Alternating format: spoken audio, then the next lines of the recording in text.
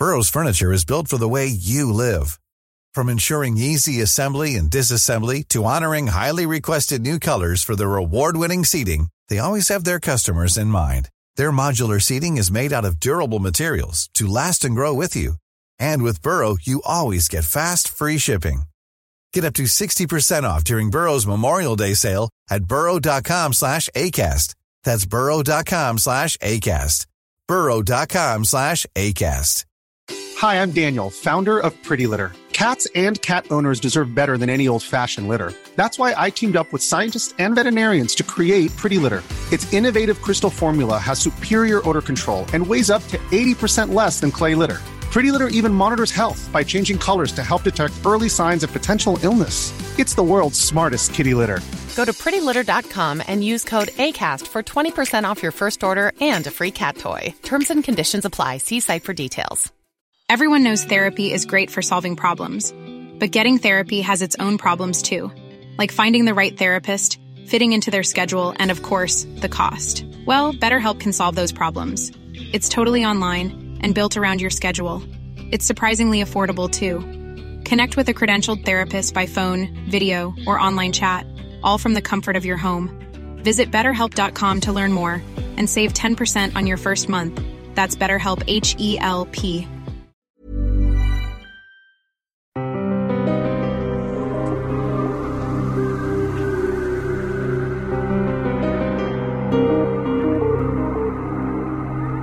They hated this little beat-up old guy, even if his crazy cosmic brain could track a meteor clear across the galaxy. Why did he have to smash the super-sensitive detectors? Jonah of the Jove-Run by Ray Bradbury. That's next on the Lost Sci-Fi Podcast, with at least one lost vintage sci-fi short story in every episode. Ray Bradbury has been on the podcast many times. Today's story comes from Planet Stories magazine in the spring of 1948. Turn to page 50 for Jonah of the Jove-Run by Ray Bradbury. Nibley stood in the changing shadows and sounds of Marsport, watching the great supply ship Terra being entered and left by a number of officials and mechanics. Something had happened. Something was wrong. There were a lot of hard faces and not much talk. There was a bit of swearing, and everybody looked up at the night sky of Mars waiting. But nobody came to Nibley for his opinion or his help. He stood there, a very old man, with a slack-gummed face and eyes like the little bubbly stalks of crayfish looking up at you from a clear creek. He stood there fully neglected. He stood there and talked to himself. "They don't want me or need me," he said. "Machines are better nowadays. Why should they want an old man like me with a taste for Martian liquor? They shouldn't.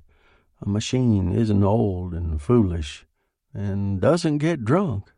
Way out over the Dead Sea bottoms, Nibley sensed something moving. Part of himself was suddenly awake and sensitive. His small, sharp eyes moved in his withered face. Something inside of his small skull reacted, and he shivered. He knew. He knew that what these men were watching and waiting for would never come. Nibley edged up to one of the astrogators from the Terra. He touched him on the shoulder. "Say," he said. "I'm busy," said the astrogator. "I know," said Nibley.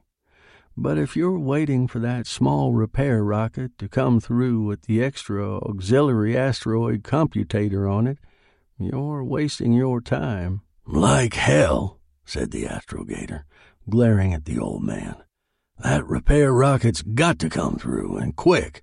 We need it. It'll get here." "No, it won't," said Nibley, sadly, and shook his head and closed his eyes. "It just crashed a second ago, out on the Dead Sea bottom. I felt it crash. I sensed it going down. It'll never come through." "Go away, old man," said the astrogator. I don't want to hear that kind of talk. It'll come through. Sure, it has to come through." The astrogator turned away and looked at the sky, smoking a cigarette. "I know it is a fact," said Nibley. But the young astrogator wouldn't listen. He didn't want to hear the truth. The truth was not a pleasant thing. Nibley went on to himself. "I know it for a fact, just like I was always able to know the course of meteors with my mind, or the orbits or parabolas of asteroids. I tell you." The men stood around waiting and smoking. They didn't know yet about the crash out there. Nibley felt a great sorrow rise in himself for them. That ship meant a great deal to them, and now it had crashed. Perhaps their lives had crashed with it. A loudspeaker on the outer area of the landing tarmac opened out with a voice. "Attention, crew of the Terra. The repair ship just radioed in a report that it has been fired upon from somewhere over the Dead Seas. It crashed a minute ago." The report was so sudden and quiet and matter-of-fact that the standing smoking men did not for a moment understand it. Then, each in his own way, they reacted to it. Some of them ran for the radio building to verify the report. Others sat down and put their hands over their faces. Still more of them stood staring at the sky, as if staring might put the repair ship back together again and get it here safe and intact. Instinctively, at last, all of them looked up at the sky. Jupiter was there, with its coterie of moons, bright and far away. Part of their lives lived on Jupiter. Most of them had children and wives there, and certain duties to perform to ensure the longevity of said children and wives. Now, with the speaking of a few words over a loudspeaker, the distance to Jupiter was suddenly an immense impossibility. The captain of the rocket Terra walked across the field slowly. He stopped several times to try and light a cigarette, but the night wind blew it out. He stood in the rocket shadow and looked up at Jupiter and swore quietly, again and again, and finally threw down his cigarette and heeled it with his shoe. Nibley walked up and stood beside the captain. "Captain Kroll?" Kroll turned. "Oh, hello, Grandpa." "Tough luck." Yeah. I guess that's what you call it. Tough luck." "You're going to take off anyway, Captain?" "Sure," said Kroll quietly, looking at the sky. "Sure." "How's the protective computator on board your ship?" "Not so hot. Bad, in fact. It might conk out before we get halfway through the asteroids." "That's not good," said Nibley. "It's lousy. I feel sick. I need a drink. I wish I was dead. I wish we'd never started this damn business of being damned pioneers. My family's up there." He jerked his hand halfway to Jupiter violently. He settled down and tried to light another cigarette. No go. He threw it down after the other. "Can't get through the asteroids without an asteroid computator to protect you. Without that old radar setup, Captain," said Nibley, blinking wetly. He shuffled his small feet around in the red dust. "We had an auxiliary computator on that repair ship coming from Earth," said Kroll, standing there. "And it had to crash." "The Martians shoot it down, you think?" "Sure. They don't like us going up to Jupiter. They got claims there, too. They'd like to see our colony die out. Best way to kill a colony is starve the colony. Starve the people. That means my family and lots of families. Then, when you starve out the families, the Martians can step in and take over. Damn their filthy souls." Kroll fell silent. Nibley shifted around. He walked around in front of Kroll so Kroll would see him. "Captain?" Kroll didn't even look at him. Nibley said, "Maybe I can help." "You?" "You heard about me, Captain. You heard about me." "What about you?" "You can't wait a month for another auxiliary computator to come through from Earth. You gotta push off tonight to Jupiter to get to your family and the colony and all that, Captain, sure." Nibley was hasty. He sort of fidgeted around, his voice high and excited. And if your only computer conks out in the middle of the asteroids, well, you know what that means. Bang! No more ship. No more you. No more colony on Jupiter. Now you know about me, my ability. You know. You heard. Kroll was cool and quiet and far away. I heard about you, old man. I heard lots. They say you got a funny brain and do things machines can't do. I don't know. I don't like the idea. But you got to like the idea, Captain. I'm the only one can help you now. I don't trust you. I heard about your drinking that time and wrecking that ship. I remember that. But I'm not drinking now, see? Smell my breath. Go ahead. You see? Kroll stood there. He looked at the ship, and he looked at the sky, and then at Nibley. Finally, he sighed. Old man, I'm leaving right now. I might just as well take you along as leave you. You might do some good. What can I lose? Not a damn thing, Captain, and you won't be sorry, cried Nibley. Step lively, then. They went to the rocket, Kroll running, Nibley hobbling along after. Trembling excitedly, Nibley stumbled into the rocket. Everything had a hot mist over it. First time on a rocket in 10 years, by God. Good. Good to be aboard again. He smelled it. It smelled fine. It felt fine. Oh, it was very fine indeed. First time since that trouble he got into off the planet Venus. He brushed that thought away. That was over and past. He followed Kroll up through the ship to a small room in the prow. Men ran up and down the rungs, men who had families out there on Jupiter, and were willing to go through the asteroids with a faulty radar setup to reach those families and bring them the necessary cargo of machinery and food they needed to go on. Out of a warm mist, old Nibley heard himself being introduced to a third man in the small room. Douglas, this is Nibley, our auxiliary computating machine. A poor time for joking, Captain. It's no joke, cried Nibley. Here I am.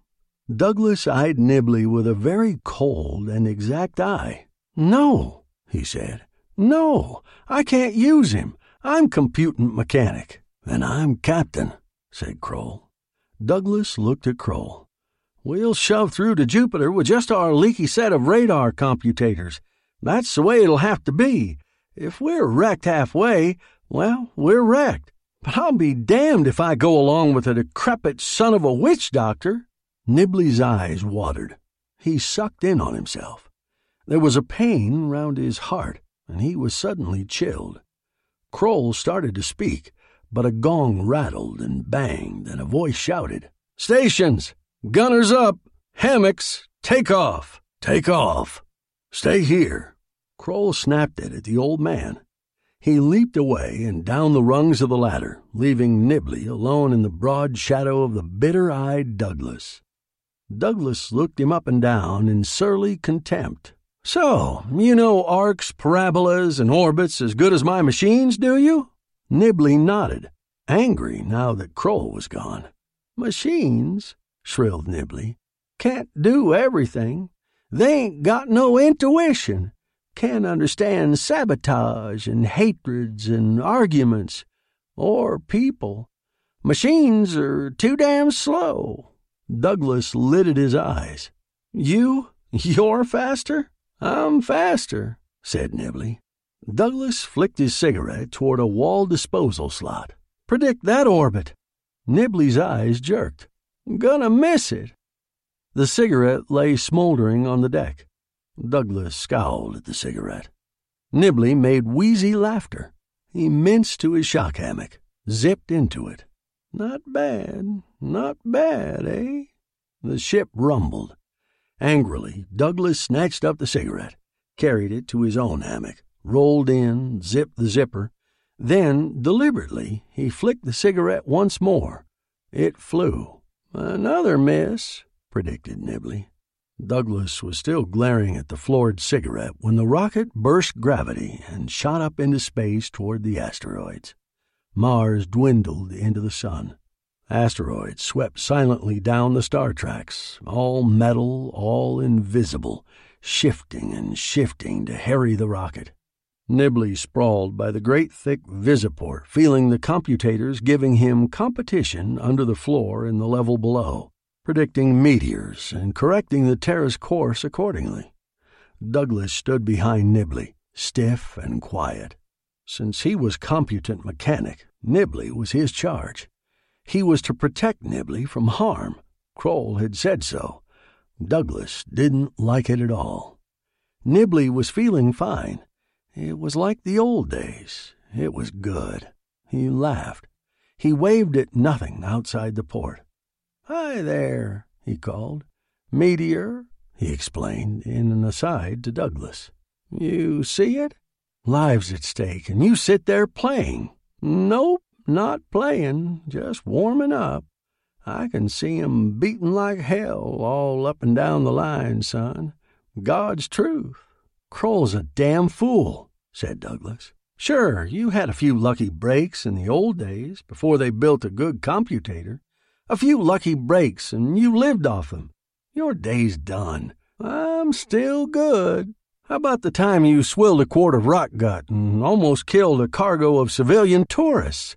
I heard about that. All I have to do is say one word and your ears would twitch. Whiskey." At the word, saliva ran alarmingly in Nibley's mouth. He swallowed guiltily. Douglas, snorting, turned and started from the room. Nibley grabbed a monkey wrench on impulse, heaved it. The wrench hit the wall and fell down. Nibley wheezed. "Wrench got an orbit like everything. Fair bit of computation I did. 1 point over, and I'd have flanked that crumb." There was silence now, as he hobbled back and sat wearily to stare into the stars. He felt all of the ship's men around him. Vague, warm, electrical stirrings of fear, hope, dismay, exhaustion. All their orbits coming into a parallel trajectory now, all living in the same path with him. And the asteroid smashed down with an increasing swiftness. In a very few hours, the main body of missiles would be encountered. Now, as he stared into space, he felt a dark orbit coming into conjunction with his own. It was an unpleasant orbit, one that touched him with fear. It drew closer. It was dark. It was very close now. A moment later, a tall man in a black uniform climbed the rungs from below and stood looking at Nibley. "I'm Bruno," he said. He was a nervous fellow and kept looking around at the walls, the deck, at Nibley. "I'm food specialist on board. How come you're up here? Come down to mess later. Join me in a game of Martian chess." Nibley said, "I'd beat the hell out of you. Wouldn't pay. It's against orders for me to be down below anyways." "How come?" Never mind. Got things to do up here. I notice things. I'm charting a special course in a special way. Even Captain Kroll don't know every reason why I'm making this trip. Got my own personal reasons. I see 'em coming and going, and I got their orbits picked neat and dandy. Meteors, planets, and men. Why, let me tell you." Bruno tensed somewhat forward. His face was a little too interested. Nibley didn't like the feel of the man. He was off trajectory. He smelled funny. He felt funny. Nibley shut up. "Nice day," he said. "Go ahead," said Bruno. "You were saying?"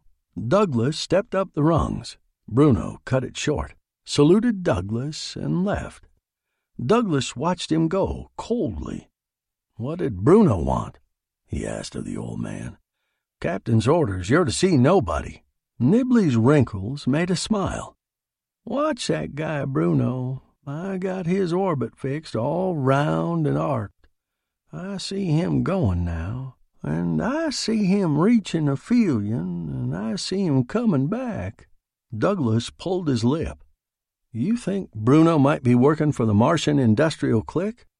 If I thought he had anything to do with stopping us from getting to the Jovian colony—" "He'll be back," said Nibley, "just before we reach the heavy asteroid belt. Wait and see." The ship swerved.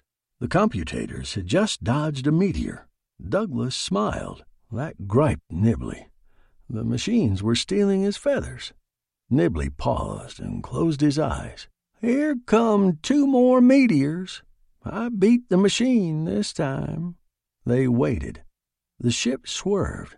Twice. "Damn it," said Douglas. This is Paige, the co-host of Giggly Squad, and I want to tell you about a company that I've been loving, Olive & June. Olive & June gives you everything that you need for a salon-quality manicure in one box. And if you break it down, it really comes out to $2 a manicure, which is absolutely insane. It's also so easy to get salon-worthy nails at home with Olive & June. The difference between how your nails used to look when you did them yourself and now with the Mani system is a complete game changer. The best thing about Olive & June, too, is it's a quick dry. Dries in about 1 minute, lasts for 5 days, and full coverage in up to 1 to 2 coats. Visit oliveandjune.com/perfectmani20 for 20% off your first system. That's oliveandjune.com/perfectmani20 for 20% off your first system. Hiring for your small business? If you're not looking for professionals on LinkedIn, you're looking in the wrong place. That's like looking for your car keys in a fish tank.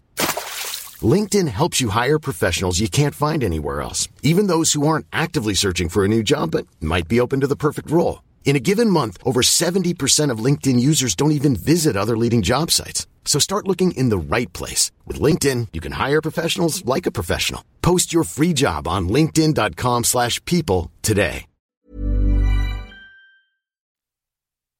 2 hours passed. "It got lonely upstairs," said Nibley apologetically. Captain Kroll glanced nervously up from the mess table where he and 12 other men sat. Williams, Simpson, Haynes, Bruno, McClure, Lieber, and the rest. All were eating, but not hungry. They all looked a little sick.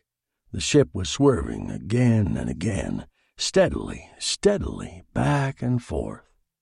In a short interval, the heavy belt would be touched. Then there would be real sickness. "Okay," said Kroll to Nibley. "You can eat with us this once, and only this once. Remember that." Nibley ate like a starved weasel. Bruno looked over at him again and again, and finally asked, "How about that chess game?" "Nope, I always win.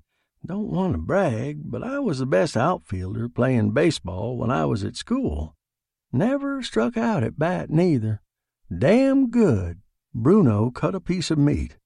"What's your business now, Gramps?" "Finding out where things is going," evaded Nibley. Kroll snapped his gaze at Nibley. The old man hurried on. "Why, I know where the whole blame universe is heading." Everybody looked up from their eating. "But you wouldn't believe me if I told you," laughed the old man. Somebody whistled. Others chuckled. Kroll relaxed. Bruno scowled. Nibley continued. "It's a feeling. You can't describe stars to a blind man or God to anybody. Why, hell's bells, lads. If I wanted, I could write a formula on paper, and if you worked it out in your mind, you'd drop dead of symbol poison." Again laughter. A bit of wine was poured all around as a bracer for the hours ahead. Nibley eyed the forbidden stuff and got up. "Well, I got to go." "Have some wine," said Bruno. "No, thanks," said Nibley. "Go ahead. Have some," said Bruno. "I don't like it," said Nibley, wetting his lips. "That's a laugh," said Bruno, eyeing him. "I got to go upstairs. Nice to have ate with you boys. See you later, after we get through the swarms." Faces became wooden at the mention of the approaching belt. Fingers tightened against the table edge. Nibley spidered back up the rungs to his little room alone. An hour later, Nibley was drunk as a chromium-plated pirate. He kept it a secret. He hid the wine bottle in his shock hammock, groggily. Stroke of luck. Oh, yes, a stroke of luck. Yes. Finding that lovely, fine, wonderful wine in the storage cabinet near the visiport. Why, yes. And since he'd been thirsty for so long. Well, gurgle. Nibley was drunk. He swayed before the visiport, drunkenly deciding the trajectories of 1,000 invisible nothings. Then he began to argue with himself, drowsily, as he always argued when wine webs were being spun through his skull by red, drowsy spiders. His heart beat dully. His little sharp eyes flickered with sudden flights of anger. "You're some liar, Mr. Nibley," he told himself. "You point at meteors, but who's to prove you right or wrong? Right or wrong, eh?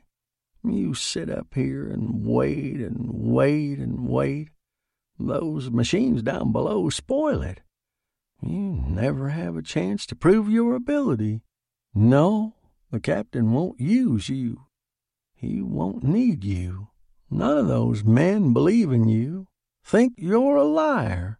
Laugh at you. Yes, laugh. Yes, they call you an old liar." Nibley's thin nostrils quivered. His thin, wrinkled face was crimsoned and wild. He staggered to his feet, got hold of his favorite monkey wrench, and waved it slowly back and forth. For a moment, his heart almost stopped in him. In panic, he clutched at his chest, pushing, pulling, pumping at his heart to keep it running. The wine, the excitement. He dropped the wrench. No, not yet. He looked down at his chest, wildly tearing at it. Not just yet. Oh, please, he cried. Not until I show them. His heart went on beating, drunkenly, slowly. He bent, retrieved the wrench, and laughed numbly. "I'll show 'em," he cried, weaving across the deck.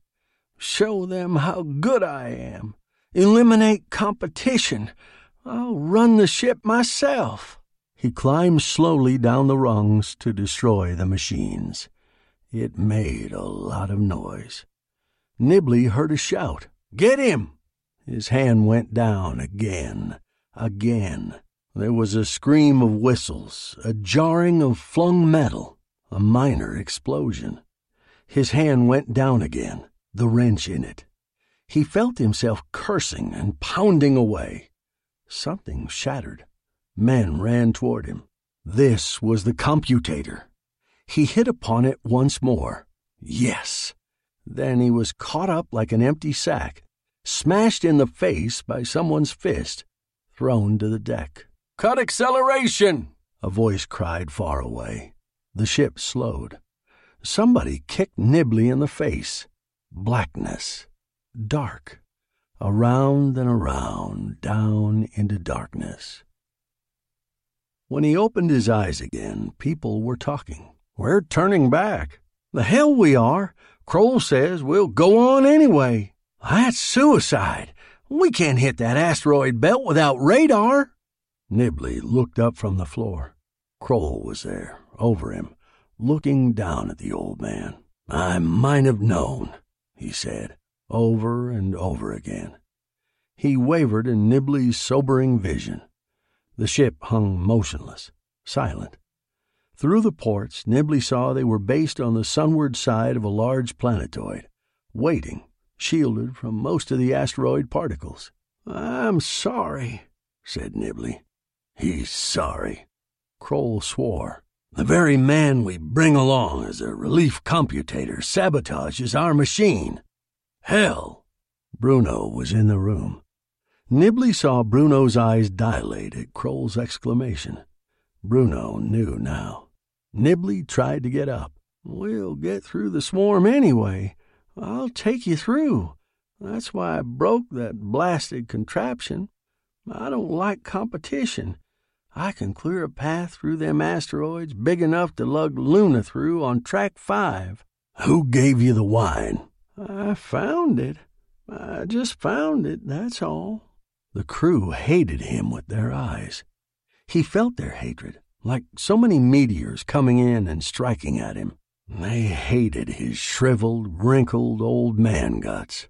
They stood around and waited for Kroll to let them kick him apart with their boots. Kroll walked around the old man in a circle. "You think I'd chance you getting us through the belt?" He snorted. "What if we got halfway through and you got potted again?" He stopped with his back to Nibley. He was thinking. He kept looking over his shoulder at the old man. "I can't trust you." He looked out the port at the stars, at where Jupiter shone in space. "And yet," he looked at the men, "do you want to turn back?" Nobody moved. They didn't have to answer. They didn't want to go back. They wanted to go ahead. "We'll keep on going then," said Kroll. Bruno spoke. "We crew members should have some say. I say go back. We can't make it. We're just wasting our lives." Kroll glanced at him coolly. "You seem to be alone." He went back to the port. He rocked on his heels. "It was no accident Nibley got that wine. Somebody planted it, knowing Nibley's weakness. Somebody who was paid off by the Martian industrials to keep this ship from going through. This was a clever setup. The machines were smashed in such a way as to throw suspicion directly on an innocent, well, almost innocent party. Nibley was just a tool. I'd like to know who handled that tool." Nibley got up, the wrench in his gnarled hand. "I'll tell you who planted that wine. I've been thinking, and now—" Darkness. A short circuit. Feet running on the metal deck. A shout. A thread of fire across the darkness. Then a whistling as something flew, hit. Someone grunted. The lights came on again. Nibley was at the light control. On the floor, gun in hand, eyes beginning to numb, lay Bruno. He lifted the gun, fired it. The bullet hit Nibley in the stomach. Nibley grabbed at the pain. Kroll kicked at Bruno's head. Bruno's head snapped back. He lay quietly. The blood pulsed out between Nibley's fingers. He watched it with interest, grinning with pain. "I knew his orbit," he whispered, sitting down cross-legged on the deck. "When the lights went out, I chose my own orbit back to the light switch. I knew where Bruno'd be in the dark. Having a wrench handy, I let fly, choosing my arc naturally. Guess he's got a hard skull, though." They carried Nibley to a bunk. Douglas stood over him dimly, growing older every second. Nibley squinted up. All the men tightened in upon it. Nibley felt their dismay, their dread, their worry, their nervous anger. Finally, Kroll exhaled. "Turn the ship around," he said. "Go back to Mars." The crew stood with their limp hands at their sides. They were tired. They didn't want to live anymore. They just stood with their feet on the deck. Then, one by one, they began to walk away like so many cold, dead men. "Hold on," cried Nibley, weakening. "I ain't through yet. I got 2 orbits to fix. I got one to lay out for this ship to Jupiter, and I got to finish out my own separate, secret, personal orbit. You ain't turning back nowhere." Kroll grimaced. "Might as well realize it, Grandpa. It takes 7 hours to get through the swarms, and you haven't another 2 hours in you." The old man laughed. "Think I don't know that? Hell, Who's supposed to know all these things, me or you? You, Pop. Well, then, damn it, bring me a Bulger. Now look, you heard me, by God, a Bulger. Why? You ever hear of a thing called triangulation? Well, maybe I won't live long enough to go with you, but by all the sizes and shapes of behemoths, this ship is jumping through to Jupiter. Kroll looked at him. There was a breathing silence, a heart-beating silence in the ship. Kroll sucked in his breath, hesitated, then smiled a gray smile. You heard him, Douglas.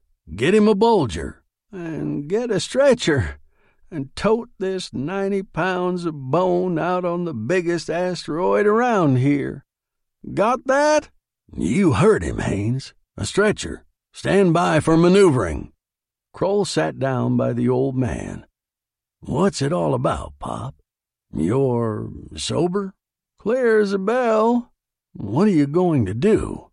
Redeem myself of my sins, by George. Now get your ugly face away so I can think, and tell them bucks to hurry. Kroll bellowed and men rushed. They brought a spacesuit, inserted the 90 pounds of shrill and wheeze and weakness into it. The doctor had finished with his probings and fixings, buckled, zipped, and welded him into it. All the while they worked, Nibley talked. Remember when I was a kid, stood up to that there plate pounding out baseballs north, south, and 6 ways from Sundays? He chuckled. Used to hit 'em and predict which window and what house they'd break. Wheezy laughter. One day I said to my dad, Hey, Dad, a meteor just fell on Simpson's garage over in Jonesville. Jonesville is 6 miles from here, said my father, shaking his finger at me. You quit your lying, Nibley boy, or I'll trot you to the woodshed. Save your strength, said Kroll. Well, that's all right, said Nibley.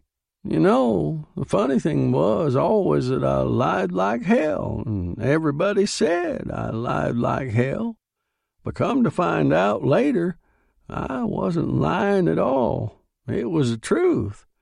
I just sensed things. The ship maneuvered down on a windless, empty planetoid. Nibley was carried on a stretcher out onto alien rock.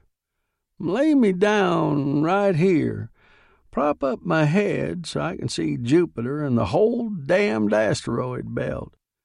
Be sure my headphones are tuned neat. There. Now give me a piece of paper. Nibley scribbled a long, weak snake of writing on paper, folded it. When Bruno comes to, give him this.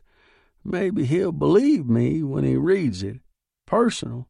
Don't pry into it yourself. The old man sank back, feeling pain drilling through his stomach, and a kind of sad happiness. Somebody was singing somewhere. He didn't know where. Maybe it was only the stars moving on the sky. Well, he said clearly, guess this is it, children. Now get the hell aboard and leave me alone to think. This is going to be the biggest, hardest, damnedest job of computating I ever latched on to. There'll be orbits and cross-orbits, big balls of fire and little bitty specules, and by God, I'll chart 'em all. I'll chart 100,000 of the damn monsters and their offspring. You just wait and see. Get aboard. I'll tell you what to do from there on. Douglas looked doubtful. Nibley caught the look. Whatever happens, he cried, will be worth it, won't it? It's better'n turning back to Mars, ain't it? Well, ain't it? It's better, said Douglas. They shook hands. Now, all of you get. Nibley watched the ship fire away, and his eyes saw it and the asteroid swarm, and that brilliant point of light that was massive Jupiter. He could almost feel the hunger and want and waiting up there in that star flame. He looked out into space, and his eyes widened, and space came in, opened out like a flower. And already, natural as water flowing, Nibley's mind, tried as it was, began to shiver out calculations. He started talking. "Captain, take the ship straight out now. You hear?" "Fine," answered the captain. "Look at your dials." Looking. "If number 7 reads 132.87, okay. Keep her there. If she varies a point, counteract it on dial 20 to 56.90. Keep her hard over for 70,000 miles. All that is clear so far. Then, after that, a sharp veer in number 2 direction, over 1,000 miles. There's a big sweep of meteors coming in on that other path for you to dodge. Let me see, he figured. Keep your speed at a constant of 100,000 miles. At that rate, check your clocks and watches. In exactly an hour, you'll hit the second part of the Big Belt. Then switch to a course roughly 5,000 miles over to number 3 direction. Veer again 5 minutes on the dot later, and can you see all those asteroids, Nibley? Are you sure? Sure. Lots of 'em. Every single one going every which way. Keep straight ahead until 2 hours from now, after that last direction of mine, then slide off at an angle toward Jupiter. Slow down to 90,000 for 10 minutes, then up to 110,000 for 15 minutes. After that, 150,000 all the way. Flame poured out of the rocket jets. It moved swiftly away, growing small and distant. Give me a read on dial 67. 4. Make it 6, and set your automatic pilot to 61 and 14 and 35. Now, everything's okay. Keep your chronometer reading this way, 7, 9, 12. There'll be a few tight scrapes, but you'll hit Jupiter square on in 24 hours. If you jump your speed to 700,000 6 hours from now and hold it that way. Square on it is, Mr. Nibley. Nibley just lay there a moment. His voice was easy and not so high and shrill anymore. And on the way back to Mars later, don't try to find me. I'm going out in the dark on this metal rock. Nothing but dark for me. Back to perihelion and sun for you. Know where I'm going? Where? Centaurus. Nibley laughed. So help me God I am. No lie. He watched the ship going out then, and he felt the compact, collected trajectories of all the men in it. It was a good feeling to know that he was the guiding theme, like in the old days. Douglas's voice broke in again. Hey, Pop? Pop, you still there? A little silence. Nibley felt blood pulsing down inside his suit. Yep, he said. We just gave Bruno your little note to read. Whatever it was, when he finished reading it, he went insane. Nibley said, quiet-like, burn that there paper. Don't let anybody else read it. A pause. It's burnt. What was it? Don't be inquisitive, snapped the old man. Maybe I proved to Bruno that he didn't really exist. To hell with it. The rocket reached its constant speed.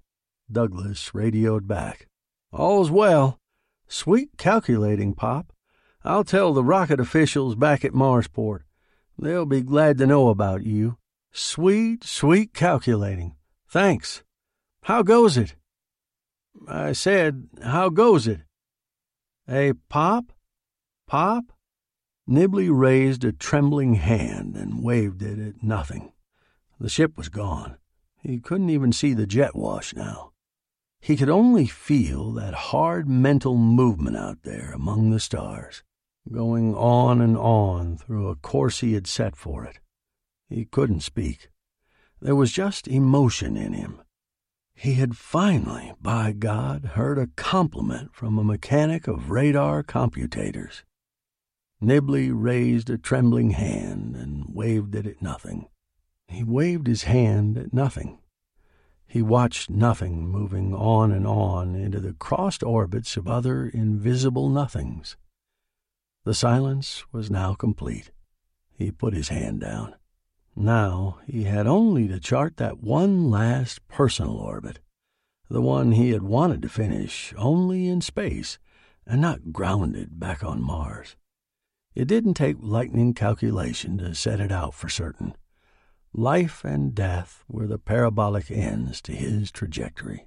The long life, first swinging in from darkness, arcing to the inevitable perihelion, and now moving back out and away, into the soft, encompassing dark. By God, he thought weakly, quietly, right up to my last, my reputation's good. Never fluked a calculation yet, and I never will.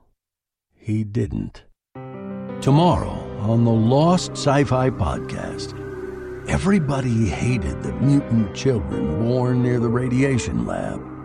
Hush it up, Washington had directed. So Gretry was sent to dispose of The Crawlers by Philip K. Dick. That's tomorrow on the Lost Sci-Fi Podcast. Hey, it's Danny Pellegrino from Everything Iconic. Ready to upgrade your style game without blowing your budget? Check out Quince. They've got all the good stuff, shirts and polos, activewear, and fine leather goods, all at 50 to 80% less than other high-end brands. And the best part? They're all about safe, ethical, and responsible manufacturing. Get that luxury vibe without the luxury price tag. Hit up quince.com/upgrade for free shipping and 365-day returns on your next order. That's quince.com/upgrade. Hi, I'm Daniel, founder of Pretty Litter. Cats and cat owners deserve better than any old-fashioned litter. That's why I teamed up with scientists and veterinarians to create Pretty Litter. Its innovative crystal formula has superior odor control and weighs up to 80% less than clay litter. Pretty Litter even monitors health by changing colors to help detect early signs of potential illness. It's the world's smartest kitty litter. Go to prettylitter.com and use code ACAST for 20% off your first order and a free cat toy. Terms and conditions apply. See site for details. Even when we're on a budget, we still deserve nice things.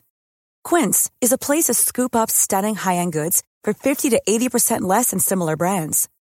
They have buttery soft cashmere sweaters starting at $50, luxurious Italian leather bags, and so much more. Plus, Quince only works with factories that use safe, ethical, and responsible manufacturing. Get the high-end goods you'll love without the high price tag with Quince. Go to quince.com/style for free shipping and 365-day returns.